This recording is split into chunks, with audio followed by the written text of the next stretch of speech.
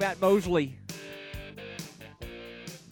Sitting here thinking of the lyrics to the song. I really wanted to sing them, but I don't want to do that to our people, our loyal audience out there. I love it when you fade it down just perfectly like that, Aaron. It makes me happy. It's holidays, post-holidays. I mean, sometimes people get the post-holiday blues. It's not really post-holidays, though, because we have the huge Sugar Bowl coming up. And a man who knows a thing or two about New Orleans, a man who's sent daughters out to the SEC, very great-looking family, I might add. I saw a Christmas picture of them. Kevin Lonnquist, who's become sort of our eyes in the sky. And Kevin, you and I, we were hearing rumblings about this Blake Shapen situation.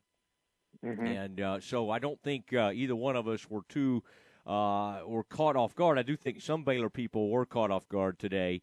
But it's interesting. It's kind of like Dave Aranda said. It's one guy got all the love for the game against Big 12, and now Gary gets to hopefully get a full crack at the Sugar Bowl. The only thing I would say is I don't know if I totally am buying that Gary's completely fine. Now I hope he is. I'm just not. I don't know. I don't know where we are in all this, but I'm just. I'm not saying anybody's trying to mislead us. Maybe I'm just being a little too cynical. But I think this Kyron Drones or whoever's behind him, the young man from Argyle, better be ready to go. Yeah, well, they better not be going down to Rogers, the walk-on from Argyle. If it gets to that point in the game, then they'd be in a lot of trouble. But yes, Matt, to your points, two things. Obviously, with Blake Shapen being out with the right shoulder injury. Remember, Blake had said something in his post-game presser after the Big 12 championship game about kind of downplayed the significance of the shoulder injury, but did mention that he had a shoulder issue. And the fact that, Dave came out and publicly said that, he hadn't done anything in practice leading up to the bowl game and that he wasn't anticipating him. Again, not a shock based on things that, as you had mentioned a few moments ago, that both you and I had heard and I had put on the site. And I'm sure other sites had done the same thing because it was pretty much getting out there in a lot of other circles. Now, as far as Gary is concerned, I think your point is very valid because the fact, again, when you're talking about a right hamstring injury, which is what he suffered at Kansas State, and it's about 6 weeks since he suffered it, a little more than 5, I guess you could say, and you just don't snap back from those things as easily as that. And I'm wondering exactly what the game plan would look like for Gary Saturday night in the Superdome against Ole Miss as to how much they could use him in the running game. How much can they ask him to deliver a deep vertical, because that's a weight transfer thing. And the reason why he didn't start against Oklahoma State, that was one reason why Dave didn't play him, was because he didn't like the weight transfer there. Now, it's been about 3 weeks since all that's happened. And so it's a case of what can he physically give you to get you through the ball game and give you a chance to win it? I think we won't know that until they kick off at 7:45. Yeah, that late night kickoff, and we're all going to gather there in New Orleans talking to Kevin Lonnquist, who always has really good perspective on these sorts of things. That's a really good point, Kevin. Kevin Lonnquist is from Rivals, by the way. You can follow some of his work at Sikkim Sports, and that's where he puts a lot of Baylor updates and that type of thing. In fact, Kevin, I was traveling, but anytime I see something from you, I'm able to sometimes it reminds me to jump on to a Zoom or something. So you're helpful in ways you don't even know you're helpful to me. The Bohannon thing, the Shapen thing. Let me ask you a question about Kyron Drones.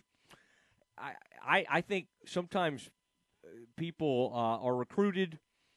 They become the quarterback from a certain class, the 2021 class. Shapen, I guess, was 2020 when we start thinking back on these things. Right. We kind of forget about them for a little bit because then we move on to the next quarterback. For instance, the 2023 quarterback that they have a commitment from. Remind me, Kevin. I mean, this is the kid we're most excited about right now. Right, Austin Novosad out of Dripping Springs. Big arm, by the way. Yeah, can make all the throws. But, yeah, go ahead. Yeah. Well, I just don't know. I'm just kind of. I just got to be honest. I don't hear a lot about drones, like good or bad. I know Right. what he was thought of, and he had great measurables coming out of whatever that Shadow Creek or I mean, Hmm. it's a pretty big time program in the Houston area, I believe. I I, I just got to say, I don't. I have such little feel for if Kyron Drones had to trot out there. It's not even close to what we think of Blake Shapen. It's not even close to what we know about Gary Bohannon. It's not his Right. fault. It's just simply because we have barely seen this guy on the field. Can you remind us of what Drones is and what they're hoping he could become? Well, if that handoff when Blake Shapen took that shot against Tech, if that handoff for one play wasn't enough of a look into the future of him, then I don't know what you couldn't see there, Matt. I'm just kidding. But yeah, Kyron's a big kid. He's 6'2", 220 pounds. He had a pretty phenomenal career at Shadow Creek. As a junior, he led him to the state championship game, threw for over 3,000 yards. In his senior year, of course, that was the plague season of COVID, where I think he only played about 6 games.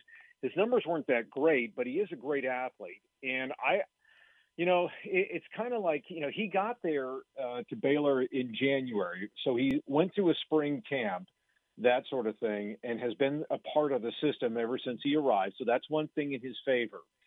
And Dave did mention in his presser that, they've got a couple of things lined up for him if they need him for. But again, I don't think you want to put Kyron in a position where you need to lean on him for this entire game. Now, you may have to if Gary gets hurt or re-aggravates the hamstring and can't continue or anything like that. Everyone should be knocking on wood as I'm saying that. But I think from the standpoint of what you're doing here is that this is whatever he can give you, you just hope that it can work. And I think there's some of that mentality that people had for Blake Shapen when he came in and finished the second half at Kansas State. What can he actually give this team? Is it going to be worth it? And we obviously saw the preparation that Sean Bell and Jeff Grimes had for that second half. And then, of course, what he did against Texas Tech, and then again in the Big 12 championship game against Oklahoma State, where Blake performed very well and gave you a lot of excitement. And I think from Kyron's standpoint, you just have to kind of go, okay, well, he's a year behind everyone. He's still trying to figure out, where am I going to class in the hallways? Well, he should, because he's been through a full year of it. But you know what I'm saying here. You don't want to feed him too much so fast, because the fact of where they're at with the quarterback situation here. And I think from Drone's standpoint that if he has to play in certain scenarios, whether it's tied, Baylor's trailing, or has to protect a slim lead or something like that, I think it would be on the very conservative side of what they would ask him to do, and kind of let the running game lead them and maybe make some safe throws here and there. But he's got the tools. It's just a question of getting a lot of things formed so that he'll be ready to go and give you something if you need him. I don't think you would ask him to do a lot if Bohannon got hurt in the first quarter. If that happened, then it would just change the whole game plan for what Baylor would have to do. And again, that's a knock on wood statement I'm saying there. Yeah. Well, the key is, Kevin, just to get Kyron to the bus on time is one is one issue. Okay, it is the Matt Mosley Show. Kevin Lonnquist joining us as he does on a weekly basis. And he will be rewarded if and when he arrives in New Orleans with an oyster loaf sandwich of his choosing or barbecued shrimp as payment for some of his great knowledge, in addition to all the other payments we send him. Gotcha. Kevin, you have a really good worldly view and I think a sensible view on this whole COVID thing. And you don't get political, but I think you understand that some of these testing methods are pretty outdated. Now, your alma mater does not get to play in its bowl game, in part because of that. Do you sense that because of the Bears, I sort of sense that folks are kind of rallying now and really even trying to do more than ever to get these bowl games played. Unfortunately, maybe your bowl game's not going to get played, your school. But what do you? I don't want to get in too much. I think you and I both agree the college football has been ridiculous in not updating its testing. Do you? In that yeah, go ahead. No, go ahead, Matt. Finish, and then I'll respond to what you said. Yeah. I just wondered if you're optimistic that from here on out we're going to get these things going, or if you're still leery that, I mean, maybe even the Sugar Bowl is in peril. Well, I don't want to go that far. I'll put it this way. If for some reason we get some sort of notification on Wednesday, which is the day that both Ole Miss and Baylor are scheduled to arrive in New Orleans, that's been pushed back, or if the game's in jeopardy, then we got a problem. There are so many tentacles to this situation with testing, where whether it's outdated, of course, the validity of these tests and, repeated testing. I kind of like the way the NFL has done this from the standpoint of putting guys on COVID lists, but yet it's not subjecting the team. Of course, the NFL had to maneuver a few games last week, and we had a couple games on Tuesday, had an extra game on Monday night, that sort of thing. But they were still able to march through the season. And I don't think college football has reacted very well to this. Now, to Baylor's credit this year, Dave Aranda said in his presser that they pretty much stayed with their COVID protocols that they began the season with, had been pretty successful with it. Dave also said that there's a high vaccination rate on his team. He didn't give a specific percentage on it, which is fine, but he said there's a high vaccination rate on it. Now, whether that means, if that includes the booster, which became introduced right around Thanksgiving week, give or take, that's another matter of discussion. And I think the problem here is that there's just been too knee-jerk reaction to all of this, especially in line when you've got something where a lot of young kids in that age, and there's going to be anecdotal examples of where kids have really suffered some terrible after effects from this virus, and those who are asymptomatic. There's so many. I just don't think this has been handled very well, and that games have been pulled too fast, and games have been either canceled. And this even goes over to college basketball, where you're starting to see games canceled or postponed, and forfeits being the end result of some of this. And do I know what the right answer is? No. Do I think what they're handling is it right? No. It's just a case where I think people are accepting face value of first tests, and we don't know the extent of it. It's just become too problematic, where people, I think, are overthinking this rather than just trying to get through it. And it's a case where I think we have to just try and get through this, because if it's going to be with us in whatever variant form there is, Matt, then we just got to find a way to get through it and not just cave, because a majority of people who are getting this are getting through it, especially kids at that age. All right, Kevin, I appreciate it. Hope you guys had a blessed and fun holiday, and I mean, you're starting to fade on me a little bit, your connection there. So at this point, I don't know how. I'm right here. No, you've moved off of that spot, and that is. I was right behind you. Remember? Is your daughter around? Could she come? Could she jump on? She really breaks the most news in the family. Probably so. Yeah. Yeah. So. Yeah. Well, I tell you, anyway, it's going to be an interesting game with them with Ole Miss on Saturday.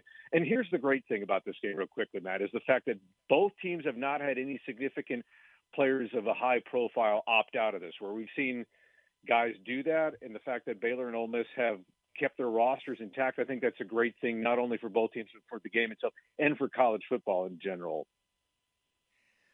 Is that Corral guy going to be an NFL type quarterback? And so far, he's going to play in this thing.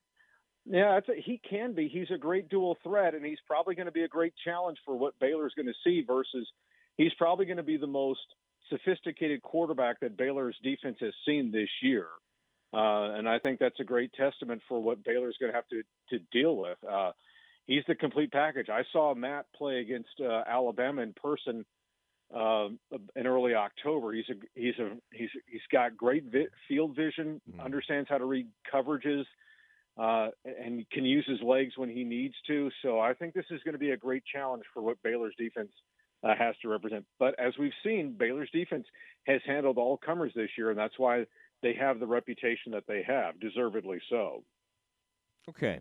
So when you say sophisticated, you don't mean he's just really interesting and has read a lot of books. You mean he has? No, I think he's just probably the most. He's got the most experience of any of the quarterbacks that Baylor has seen so far this year. And I say sophisticated just because he understands how to run an offense, and he's been coached very well too by two very solid coaches, and Jeff Lebby before he left, of course, and then of course Lane Kiffin, the head coach at Ole Miss, who's that's a great story too with Ole Miss, is the fact that this is their first 10-win regular season in school history. Yeah, Lebby wants to destroy the Bears. He's like the one guy that's already left for Oklahoma, but they've let him stay around just so he can try to exact his revenge on the Bears. The Lebby revenge factor is a little bit of an underrated storyline in this thing, and I'll hope to explore it as we continue.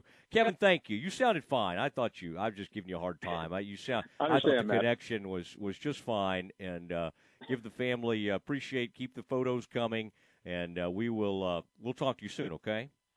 All right. Always a pleasure, Matt. Take care. Kevin Lonnquist, very sophisticated broadcaster and newsman, heading off into the night.